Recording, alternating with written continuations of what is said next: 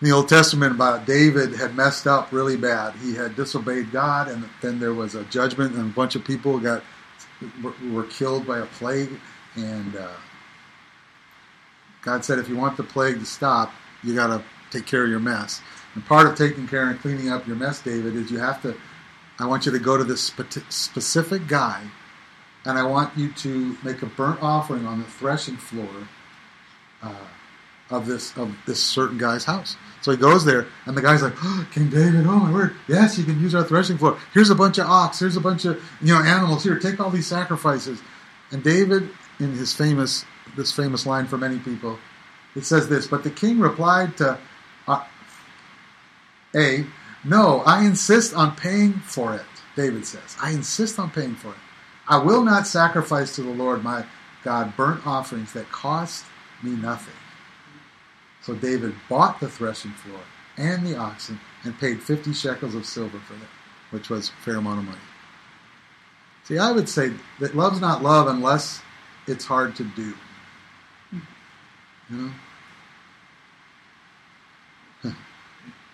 Sometimes it's the other person who's the Gary, and sometimes I'm the Gary. Right? Yeah. Whisper that. Go ahead. What were you going to say? Well, all my life we've been through this. We get to this part, and I look for a definition of love. I know I'm supposed to do it. Yeah. I know when I do it. Yeah. But I don't know what I'm doing. Yeah. I put it and find it. Yeah. It's just, I know I love her and she thinks she loves me. Yeah. And, that, how do you define it? How do you tell somebody? What does love look like, right? People who have no idea what, you make contact with God, all of a sudden you know you're loved. But, this is, yeah. Doesn't it have a lot to do with forgiveness? When Jesus is at the cross, forgive me, Father, for they don't know what they're doing. Sure. I love them no matter how awful they are to me. Yeah. I still love them. Forgive them. They don't understand what they're doing. So in the world that I understand when it comes to love, it seems like it deeply connects into forgiveness. Yeah. Forgive the person who's hurting you. Okay. Sure. So, by definition of what we read, would forgiving someone be a sacrifice for you? It would be a sacrifice. Absolutely. It kind of fits under the heading then, doesn't it, if you will? One aspect of it. Sure, yeah. But you need a reason to forgive someone. If there's no reason other than love, how are you going to forgive somebody? You'd have to love them to forgive them. Yeah. I would agree. You get that little question in my voice there, did you hear it? Because sometimes I know the right thing to do here, it's just not here. How many of you have ever found that sometimes I'm supposed to forgive that person, but I hope they slip on the ice and, whatever, you know what I mean? Not me, I would never do that. But some people, I've heard. No. But, forgiveness and sacrificing and love, and I think this is why it's so important. If you go back just a couple verses to those verse 9 and 10, Jesus says, I love you with the same love that the Father loves me. So there's this super holy, powerful, if you will, triangle between God, the Father, Jesus, and us. And then for good measure, he throws in the Holy Spirit. And I would say this, that I don't know how to love that way in myself. But I have a pretty good idea that there is someone who does know how I should love other people. Who do you think that is?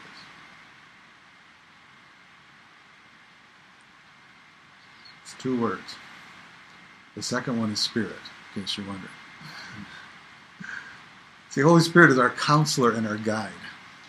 And it will lead you into all truth and all righteousness. He's going to do it. And man. So, when you have that thought in the store of helping an old person put a heavy case of water in your car as you're walking out, that's love. say it, love, it depends on the person. It comes in. Various forms, yeah. Well, yeah, I think that's true. It's interesting, though. Going to make it uncomfortable here for a second, but in the word here it says, willing to lay down his life, his soul for his friends. In the Aramaic, it's talking about how much I have loved you, verse 13. For the greatest love of all is a love that sacrifices all. And this love is, everybody say it with me, demonstrated. Demonstrated when a person sacrifices his life for his friends. And that word, in the Aramaic, willing to lay down his soul for his friends. The very essence in our soul is our mind, our will, and our emotions. Again, the Garys in our life, we don't want to love them. But God says, listen, sacrifice, that's a sacrifice.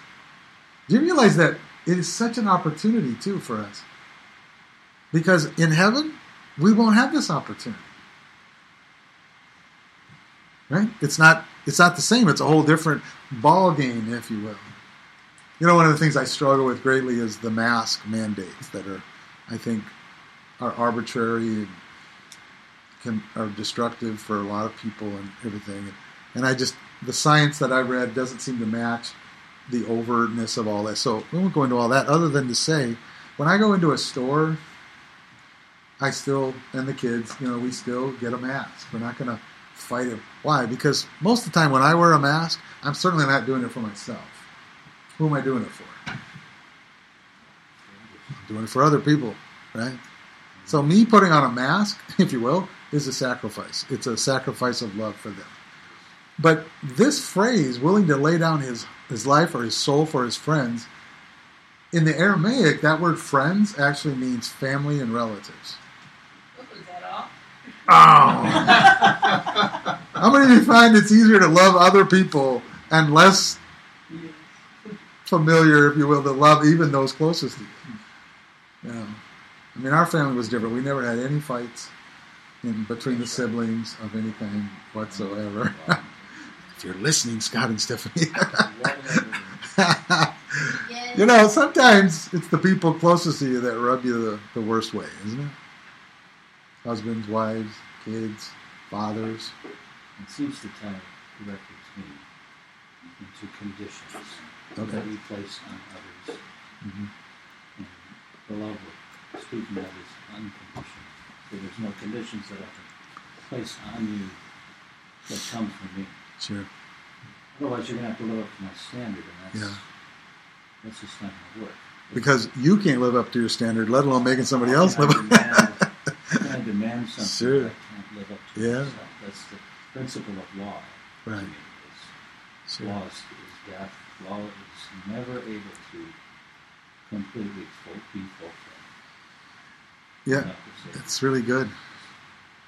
It's really good. The key, I believe, though, is written right. Jesus tells us right here. He just finished telling us in verse 9, you must continually let my love nourish your hearts. And I would say when we're trying to love people, our hearts have to be nourished by him. Otherwise, it just becomes a religious or self-righteous ritual, right? So then, going on, verse 14, he takes it a little bit further. And let's see, Mike, did you read it already? Verse 14, would you just read that? Sure. You show that you are my intimate friends when you obey all that I command you. Okay. Well, he did it again. You've seen it several times, but look at this verse. He ties in the love intimacy with the obedience. We talked a little bit about this the last few weeks, but a lot of Christianity is trying to obey without the love. And then there's other people that have all the love and don't do any of the obeying. You know what I'm saying? Like there has to be this.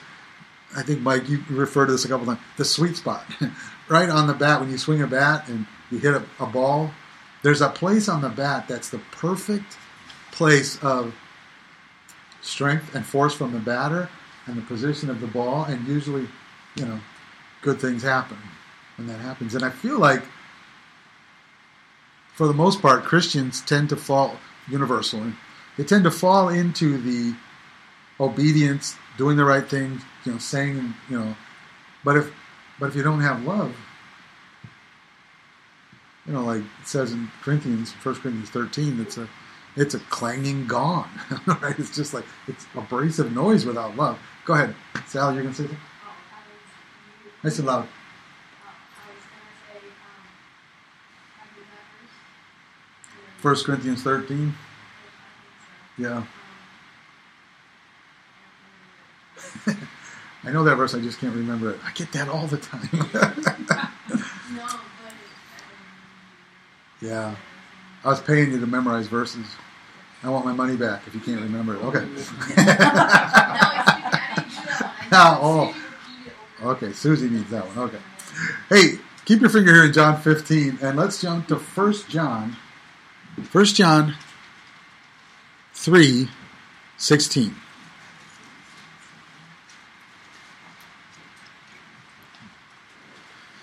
John what? 1 John 3:16 to 19 we're going to read. So again, while you're going there, let me just, it's pretty obvious, but we're in John. He's John the Beloved. He's one of the three top disciples of Jesus. He writes the Gospel of John, but he also writes other books after Jesus is gone for the New Testament believers in the church. And I think that John, being the beloved, God really has chosen him for a reason, because there's some kind of love thing that God made into John that makes him not only loved, but to understand what it means to love others, right? So let's see. Sally, you want to go ahead? I guess. this is how we Nice and loud, babe. This is how we have discovered love's reality. Jesus sacrificed his life for us. Because of his great love, we should be willing to lay down our lives for one another. Keep going. If anybody sees, or anyone sees a fellow believer in need and has been willing to help him, that shows no pity and cleanses the heart of us. How is it even possible that God lives in Okay, so just hold there one second. So John takes this sermon that Jesus is teaching them on the Last Supper here, right? And he lives it for, it's possible it was like 30, 40 years later. And then John writes these words in 1 John. How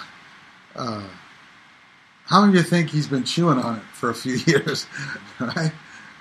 So he says, this is how we've discovered love's reality. I love that phrase. We have discovered love's reality. Jesus sacrificed his life for us. Now we are supposed to do that for each other, right? He expands on it. And then even verse 17, even more. If fellow believers are in trouble and we don't do anything, and we have the means to help them, but we choose not to, he's like, how is it even possible that God's love lives in him? Verse 18, Vernon, you want to take over there? 18 and 19. Dear children, let us not love with words or tongues, but with actions and in truth. But in 19 both, yeah.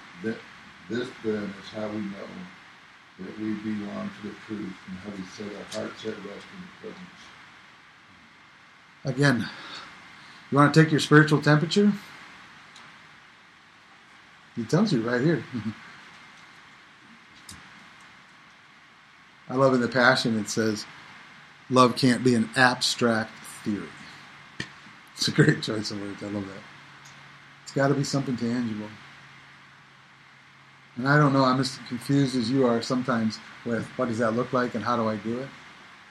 So I say this. I say, Lord, help me. You said the helper, Holy Spirit is my helper. Help me know when to love and how to love. I have a pretty good idea that if we ask God and are willing, he will tell us how to do this. Right? It's pretty powerful. Some of you know Benny Hinn, and I know he's kind of a controversial character for some people, etc. And I'm not going to go into all that other than to say I do believe he's a man of God. He's had some ups and downs, etc., like most people. But there's power there. I've been to some of his rallies and stuff, and there's something there. But all that to say, he wrote a book when he was first kind of getting going called Good Morning, Holy Spirit. And I just read some of it last night, and it talks about how Benny learns how, he's telling his story. He's a new Christian, and he doesn't really know Holy Spirit. Like in most churches today, even right now, Holy Spirit is, they call him the third person of the Trinity for a reason, because you got Father and Jesus, ... and Holy Spirit. You know, what's that Muppet movie my kids and I watch all the time? And there's one of them where the bad guy has a henchman that's with him, and he goes, he says, the bad guy says, "I'm number one," and then he goes, spacebar, spacebar, spacebar, then you. You know, like it's me, and then way down here is you, even though you're numbered. And sometimes I feel like in the church people go, Jesus and the Father, spacebar, spacebar, spacebar, Holy Spirit. Like we kind of relegate him to this, you know, thing that we're not comfortable with. And I feel like, how many of you feel like you want to go like this and bring Holy Spirit right back into the Trinity and let's have a group hug, let's bring it in, you know? Like I don't think they realize that. they don't realize they're doing it. Well, they don't understand the Holy Spirit. Well, this is the thing. And again, I'm just going to say this, offend a bunch of people, but the American church is so arrogant. We think we know how to do church. And I believe a lot of what the prophets are saying, that part of this great awakening that's coming to our country is really the church is going to get slapped around. Because we've left Holy Spirit in a tangible way out of everything we do. And he's gentle. He doesn't really force himself on us. I mean, he comes. Day of Pentecost, they're up there going, hey, come on. Whatever this Holy Spirit is, I don't even know what it is. Jesus told us to go here and wait for it. 10 days. All of a sudden, Holy Spirit shows up. I would say this. Let's give Holy Spirit more chance to move in our lives than we actually do. If you ask, he will come. I believe that. If we ask Holy Spirit to come and guide us. You know, how about this for a prayer? You think God would answer this one? Holy Spirit, I really don't know what I'm doing. You know, I was thinking about you this week, Josh. Josh has done some great love on people recently. He's done some great things. Then that person possibly didn't respond correctly, let's say. Oh, that's okay. And here's the thing. We don't know anything. We don't have all the details. But I know this. Just because you love doesn't mean everything's going to turn out hunky-dory. And it does not change the command. If anything, it's a sacrifice when we love somebody who hurts us. Right? To keep loving someone that hurts you, he says that's the laying down of your life for your friends. And I love how John in 1 John 3, he says, it's tangible. It's not abstract theory. So we say, Holy Spirit, come and show us. So jump back to John. And John 15. And in 14 and 15 that we just read, or in 14, let's stay there. It says, you show, everybody say show that you are my intimate friends. In other words, this is how, what does the Bible say? They will know we are Christians by what? I think we've got a long ways to grow into that. No, let's say this. How many of you think there's areas of potential growth? You talk to some of these life coaches and stuff, they always talk about, this is an area of potential growth. I think that's really true for myself and the church. He says, but you show you are my intimate friends when you obey some of what I command. Bible? Jesus? Seriously, I have to obey all your commands, and you're commanding me to love Gary? You know what I mean? All. What's so nice about this book starting out? No, that's good. See, I'm pretty, callous, and I try to, do the things externally which aren't internal yet, because fake it till you make it kind of works. Yeah. Act it out, and then if you don't have it inside, you keep acting it out, and along the way, you may feeling inside. So, like when it tells me to love your God and love others, if that was the end of it, I wouldn't really know how to do that. But it's nice to know that, it's like the beginning of loving God is fearing me. So now I know how to love Him. I got to obey Him and fear Him, and we can start there. And then it's not where it ends, but at least I know where to start. Right, and I think there's something to getting up and getting moving. There is. I also think declaring things that are not as though they were, as it says in Romans. In other words, instead of just doing the right thing, I would say, take the Word of God, and this is really hard to do. It's harder than you think. To take the Word of God and don't let it be for someone else. Let it be for me. So here's the thing. When I read a verse that I'm not experiencing that, then it turns into a faith. In other words, I take the promises of the Word of God and I say, Lord, you said it. And you said you want me to obey all your commands based on intimacy. So Lord, I am intimate with you. I speak life over myself. I speak life over my situation. Declarations are insanely powerful because they really are words of faith and an action of faith. Yeah. But that was my story when it came to the Holy Spirit. Because I was born again for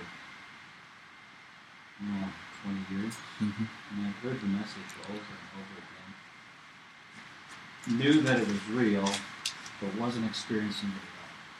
Yeah. It just wasn't real. I was tired of faking it. So that's what was happening. I was trying to fit in and be a part of this culture that I wasn't experiencing personally. Yeah. And I remember I went to work for a Christian company, and the believers were strongly of the Baptist persuasion. Okay. So we had some heated discussions about this. I felt like I was an authority. I wasn't. And I knew at that point that I had to have something personal if I was going to be able to connect with this Holy Spirit that I knew about that I did not know personally. Yeah. So I made it this mission for me to read the book of Acts over and over and over. I must have read it 30 times. Wow. And just kept reading it over and over and over until finally at Jimmy Swaggart conference came to Milwaukee. And as his custom was on Sunday evenings, it was always his mission to offer an experience with being filled with the Holy Spirit. And I remember sitting up in the stadium. It was at the Milwaukee Bucks arena before they built a new one. Way up in the nosebleed section. Been there. Yeah. Remember what side it was on. And when that invitation happened, I received the gift of the Holy Spirit. I've never been the same since. Yeah. And That's really awesome. I'm convinced to this day that the confession, I said, this book has to be the key that unlocks. That's good. Because the Word is life. It's not just words on a page. It made a difference to me. I needed to kind of fake it till I made it, but I needed to have something else. Yeah. That can only go for so long. That can only go so long. Before it had to be something supernatural that came inside me and transformed my life. And it was the Word of God that was the key that unlocked that experience. That is a good word. And we're going to take a little detour this morning. It's not like we don't ever do this, so I know you guys are you're probably used to it by now. But this week it's the best way to say this. I've been challenged in the glory of God. Do you remember the story? It's all through the New Testament, the Old Testament and New Testament. But even all the way back to Moses. Do you remember in Exodus 33 where Moses, he's with all these knuckleheads that they just brought out of captivity, and they're let's just say they're not easy to work with, right? So I want to just look at a couple things in the Old Testament. It's not on the screen. We're going off off trail just a little bit, but I feel like this is part of the picture of it, right? So Moses in chapter 33, it's just crazy, the whole story. I encourage you to read the whole thing. And God has brought the children of Israel out of Egypt, out of bondage, out of slavery, and he's got them in the wilderness, and they're a bunch of Garys. All of them are. Seems like all of them are Garys, right? They're just these really hard to work with people, and God finally gets to the point early in chapter 33, in verse 33:3, which is my number. Go up to the land flowing with milk and honey, God says to Moses, but I will not go with you, because you are a stiff-necked people, and I might destroy you on the way. So, I know parents sometimes feel that way. Like, I think I'm going to take you out. Like, I remember a comedian once in the old days says, this kid sounds him and he looks at me and goes, listen, Junior, I brought you in this world. I can take you out. like there's this thing that sometimes parents get so frustrated with their unruly kids or whatever. And I feel like as the father, he's like, listen, I'm trying to protect you because you guys are really not choosing the right thing. And so it goes on, and it talks about Moses in the tent of meeting, where he would meet with God in this special, quiet place. And in verse 11 it says, verse 10, Moses would go up to the tent, and the pillar of cloud that was leading them would go and hang right over the tent. So Moses has this cloud over him as he's going in to talk to God face to face. And again, I would just reiterate, even great men of God and even Jesus himself had to get away to this place of intimacy where God shows you stuff that he wouldn't if you don't go. It's kind of the fasting thing too. Like I say this all the time. We're going into a fast, and I found this. Things happen when I fast that don't happen when I don't fast. Yeah? And things happen when you pray that don't happen if you don't pray, right? There's just these levels. And God is always wanting us to go to a deeper level of intimacy with him. So God has told Moses, I'm not even going with you. And Moses is like, you have to go with me. You rescued them. They're my people only because you're my God and they're your people. Do you know what I'm saying? So it's interesting. Get to verse 10. Moses goes into the tent. Verse 11, it says, the Lord would speak to Moses face to face as a man speaks with his friend. Is there anything in your heart that goes, I really want that? We say it over and over, but the Bible says, and God says about himself, that he's no respecter of person. Moses was a chosen one, yeah. But as we're going to see when we go back to John, we're chosen too. God, every one of us has the opportunity to move into that place. And it's interesting, when he would get done, it says that Moses would return to camp, but his young aide, Joshua, was learning how to go after God too. And Joshua would go into that tent and not leave. Do you know what that tells me? It tells me that you can look at someone and say, I don't want to be them, but I want what they have.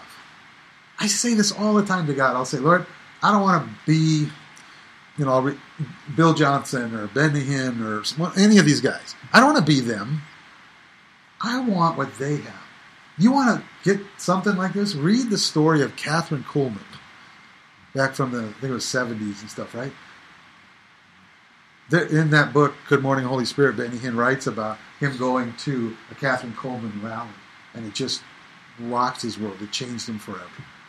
And this idea that Holy Spirit was so intimate with Kathryn Kuhlman that the night Benny was there, she screams out, almost like crying in agony, and she puts her hands out like over the huge crowd. She says, do not grieve the Holy Spirit. And she kept yelling this, and it was one of her refrains. And then she says this, he's all I have. Don't grieve him. He's all I have. I'm not there. I'll just be honest with you. I'm not Kathryn Kuhlman level with the Holy Spirit. But there's a hunger in my heart for that. And I see that in Joshua. I see that in some of these other characters saying, Holy Spirit, I'm not okay with the level that we know each other. Father, I'm not okay with the level that we're at. I'm not okay, Jesus, in the level that I know you. There's another place. And even Moses, though he's talking face to face with God, look at the next verse, verse 12. Moses said to the Lord, you have been telling me, lead these people, but you have not let me know whom you will send with me. I look at that verse and I think it's a precursor to Jesus giving Holy Spirit to his disciples. In other words, this life, even the good things of God, you can't do on your own. If I'm going to love people, you got to send somebody with me, God. I can't do this in my own power, right? So listen to what he says. He says, you have not let me know whom you will send with me. You have said to Moses, God says, or Moses says, you have said, I know you by name, and you have found favor with me. In other words, Moses is acknowledging that God has told him that he has favor and that he knows you by name. And as we read in verse 10, they would speak face to face. But then he goes on and says, if you are pleased with me, teach me your ways, so I may know and continue to find favor with you. It ties in really well with John 15, doesn't it? You know, Jesus says, obey all my commands. Okay, Moses here is going, God, I don't know how to lead. I don't know what to do. You have to show me. You have to teach me your ways, oh God. Then he reminds them again, remember that this nation is your people.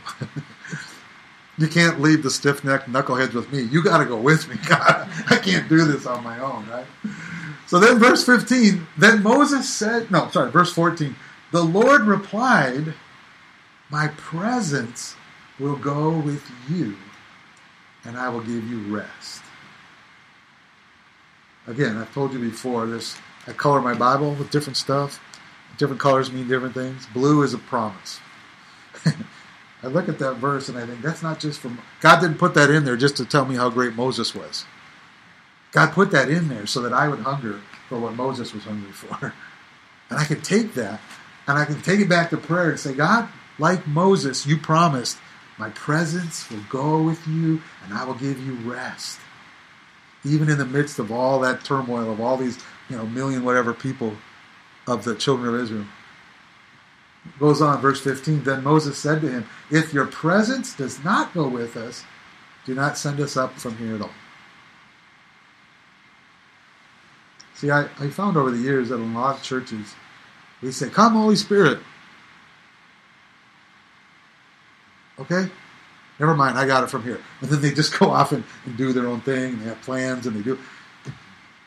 I wonder if it wouldn't be better for us to create some tents of meetings and wait until God actually tells us what to do and fills us with Him enough to say, Lord, I'm not going to do the right thing until I have the right thing. Amen? He goes on, if your presence does not go with us, do not send us up from here. Verse 16, how will anyone know that you are pleased with me and with your people unless you go with us? What else, and this is the big one, what else will distinguish me and your people from all the other people on the face of the earth? The Bible says, even in the New Testament, that we are chosen people. Like you're chosen. We're not just Christians. We're a chosen people. A holy priesthood. Right? We're lovers of God. There has to be something tangibly different about us. Like this presence and this glory. It has been consuming me this last week. The idea of, okay, God, who I am isn't good enough. I don't mean that in condemning, I don't know my identity kind of way. No, it's in the Moses, hey God, unless your presence goes with, I don't want to do this. Right? What else will distinguish us? It says, verse 17, and the Lord said to Moses, I will do the very thing you have asked. Again, in blue in my Bible, under promises. I will do the very thing you have asked, because I am pleased with you, and I know you by name.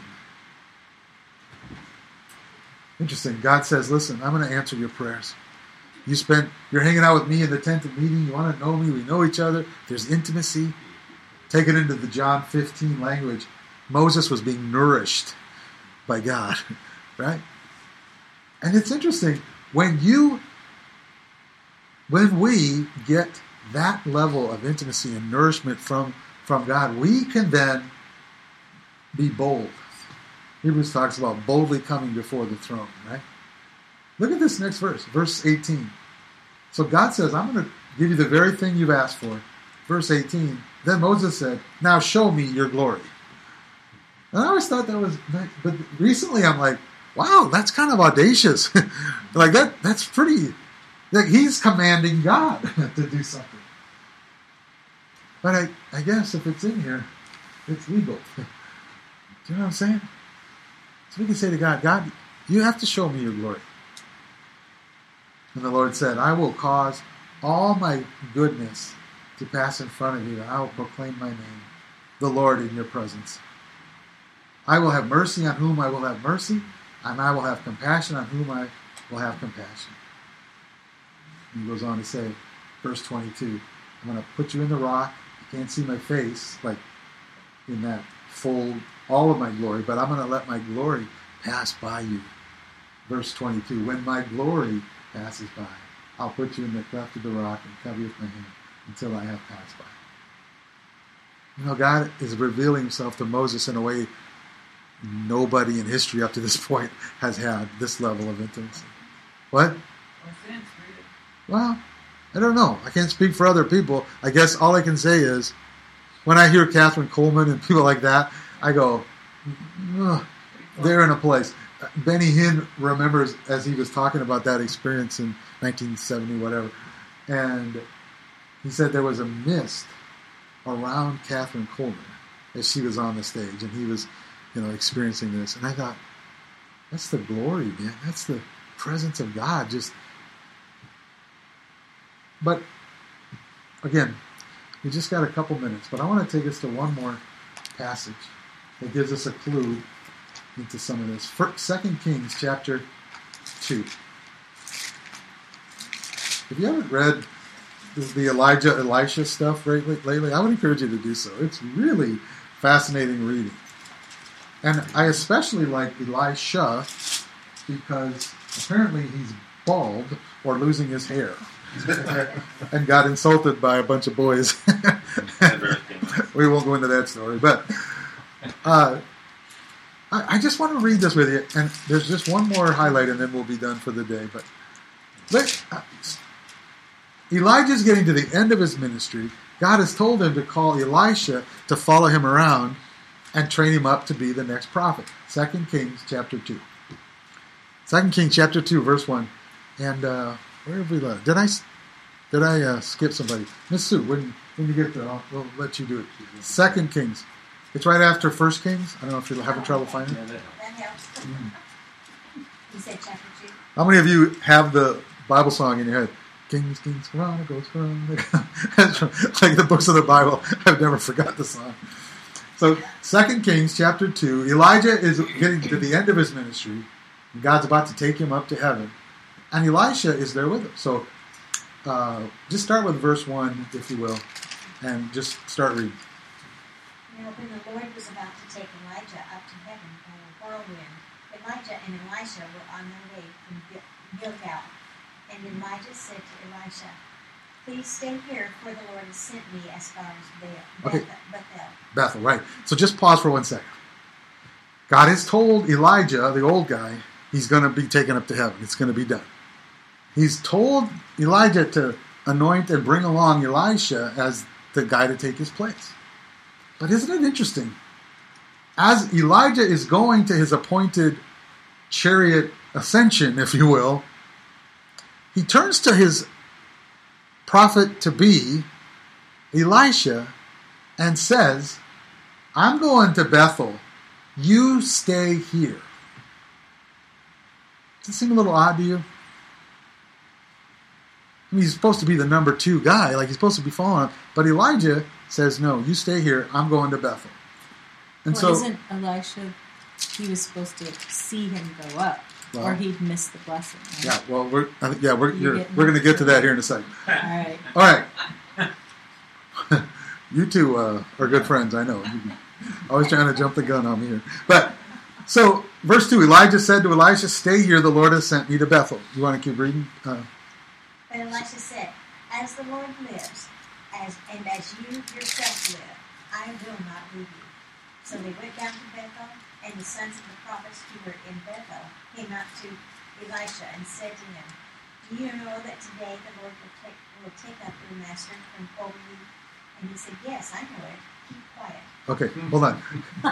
Shut up. I know he's going. You know he's going. He knows he's going. I don't need, you know what I'm saying? I just think it's funny. Interesting, there was probably 3 schools of prophets, whole schools of prophets that Elijah had created. They all knew he was going. Well, here's the thing. That one at Gilgal, then he's going to Bethel, and we'll see this story repeats itself. So, Gilgal, Bethel, and what's the last one? Jericho. All right?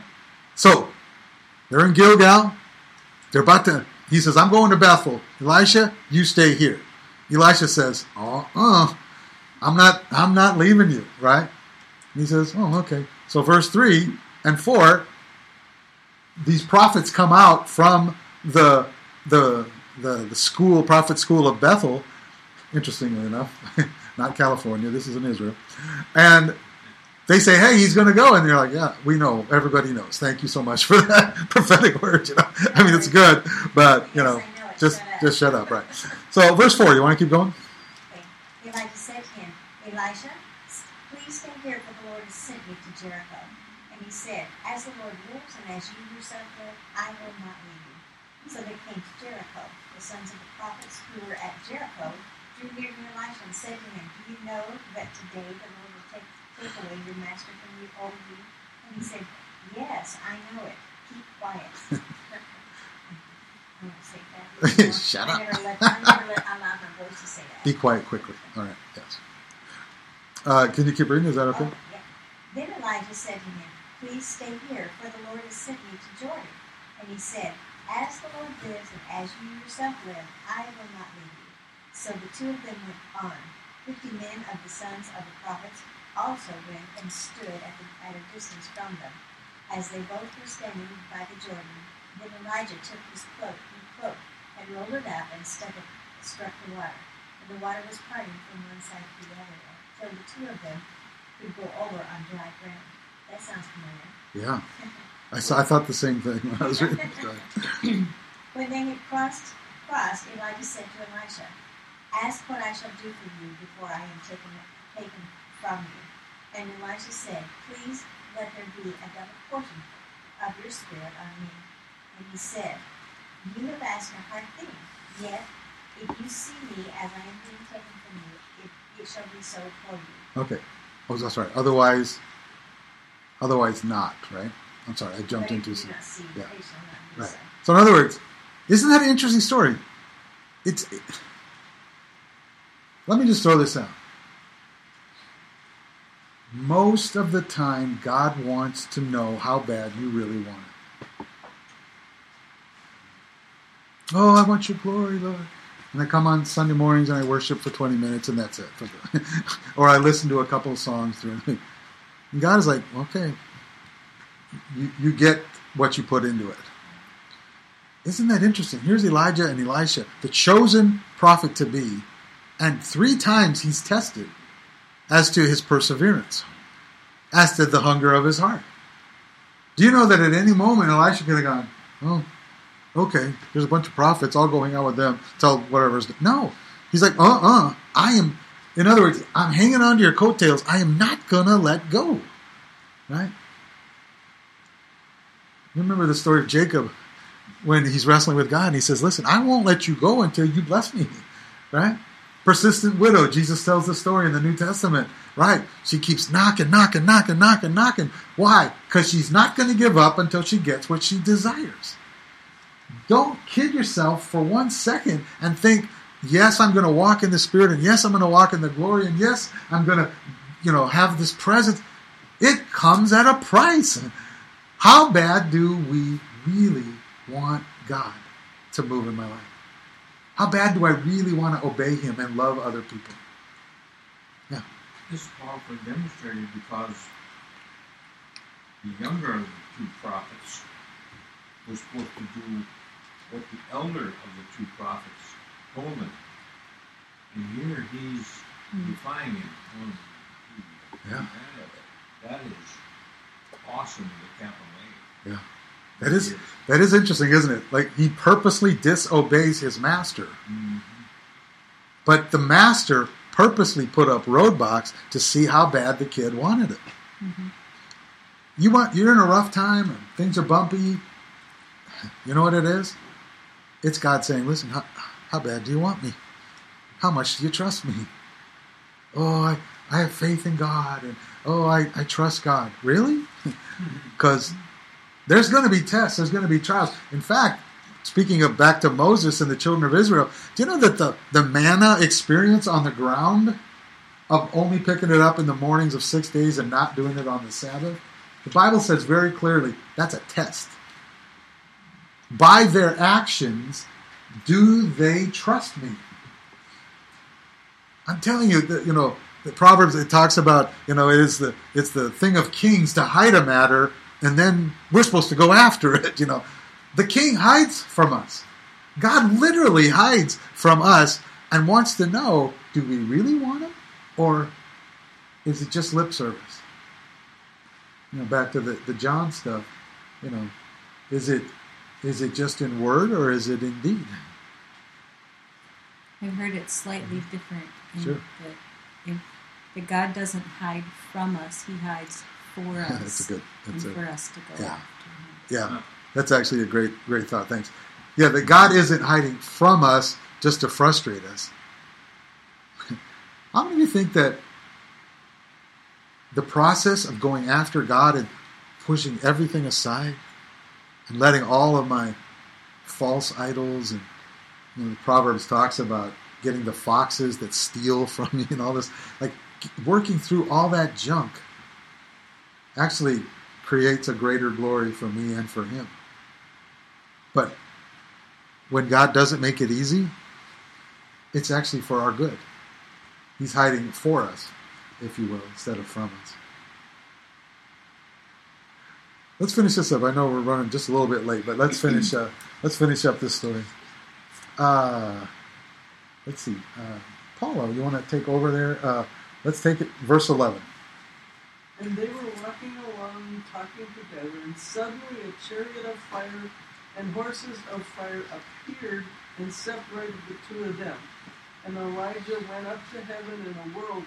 Elisha saw this and cried out, my father, the chariots and the horsemen of Israel. And Elijah saw him no more. Then he took hold of his own clothes and tore them apart. Okay, hold on one second. Just throwing this in. I don't know if you caught this. How many think that would be a fun day if you're Elisha? Probably Elijah too. He gets the chariots of fire and the whole thing, right? But isn't it interesting? Elisha's there, and that's a fun story, man. Talk about something to tell your grandkids. That would have been awesome, right, Elijah? And yet, after it happens, he tears his clothes. In that culture, in that society, what did it mean to rip your garments like that? Anybody? No, mourning. Mourning, sadness, grief.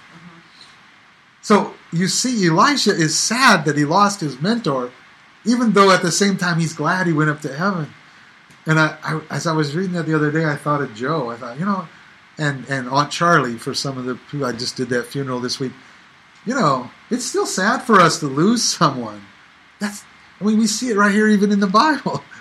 But we're super happy. How many of the people that knew that were glad that Elijah went up in the chariot? Like, I bet you Elisha was super excited to see Elijah. If you're going to go home in a flurry. You know what I mean? Like, yeah. You were going to say something, Sue? No, Oh, okay. To see that Yeah. come down, and Yeah. it's just so awestruck. That'd be, Yeah. I was listening to a gal, Kat Kerr. I don't know if you guys are familiar with her. she's been to heaven like thousands of times, and God's shown her a bunch of things. And one of the things she says, when you get to heaven, they have like this in your home, and even in other places in heaven, you can watch like a movie these stories and stuff in the Bible that we only get. So, like, can you imagine the best cinematography and the best soundtrack? And that day when you go down to the movie house in heaven and you pull up this one, that would be super fun. Yeah, I think it'll be awesome. So, anyway, he's gone, and we'll finish up with this. Verse 13. Paula, you want to finish up? And he picked up the cloak that had fallen from Elijah and stood on the bank of the Jordan. Then he took the cloak that had fallen from him and struck the water with it. Where now is the Lord, the God of Elijah? He asked. And when he struck the water, it divided to the left, and to the right, and to the left, and he crossed over. Okay, isn't that interesting? Each generation has to discover who God is on their own. Mm-hmm. He picks up that cloak, super Elijah cloak, whatever, but he strikes the water. And what does he do? He challenges God and says, listen, I know Catherine Coleman was great. I know these other revival. I know everything. But he's crying out for himself, I think, there. He says, listen, that same God, where is he? And he puts it down, and God says, look, I did exactly the same thing I did for the previous generation. Now you get to go and walk in my power. And if you do a study on this at all, if you count up the miracles and the stuff, Elisha actually does have twice as many, a double portion, if you will, than what Elijah is listed as having. It's pretty amazing stuff. So I know we've run over. Let's wrap it up today. Lord, we thank you today for these truths, these stories. Holy Spirit, I thank you for the insight that you bring and the revelation that comes to our hearts and minds. And Holy Spirit, today, right now, we say we want more. I pray, God, for a spirit of tenacity to come over your people. A stubbornness, I will not let you go unless you bless me. A time, even in the testing, of pushing away this and sounds like we're being said no to. Actually, God, you're challenging us and you're strengthening us and you're testing us in our resolve for more. And God, right now we declare, where now is the God of Elijah? Lord, we say that is the God, that is the presence we want. The God of Moses, the God of Elijah, Abraham, Isaac, Jacob. Lord, the God of power and might throughout the Old and New Testament, Lord. And even our Savior Jesus, we say yes to that today. And God, I pray that this week we would have a hunger for you and what you are doing that goes beyond anything else in our lives. That everything else will pale in comparison and come up tasting dry and empty, apart from desiring you and your presence, O God. Holy Spirit, let it be so, I pray. In Jesus' name. Amen. Amen.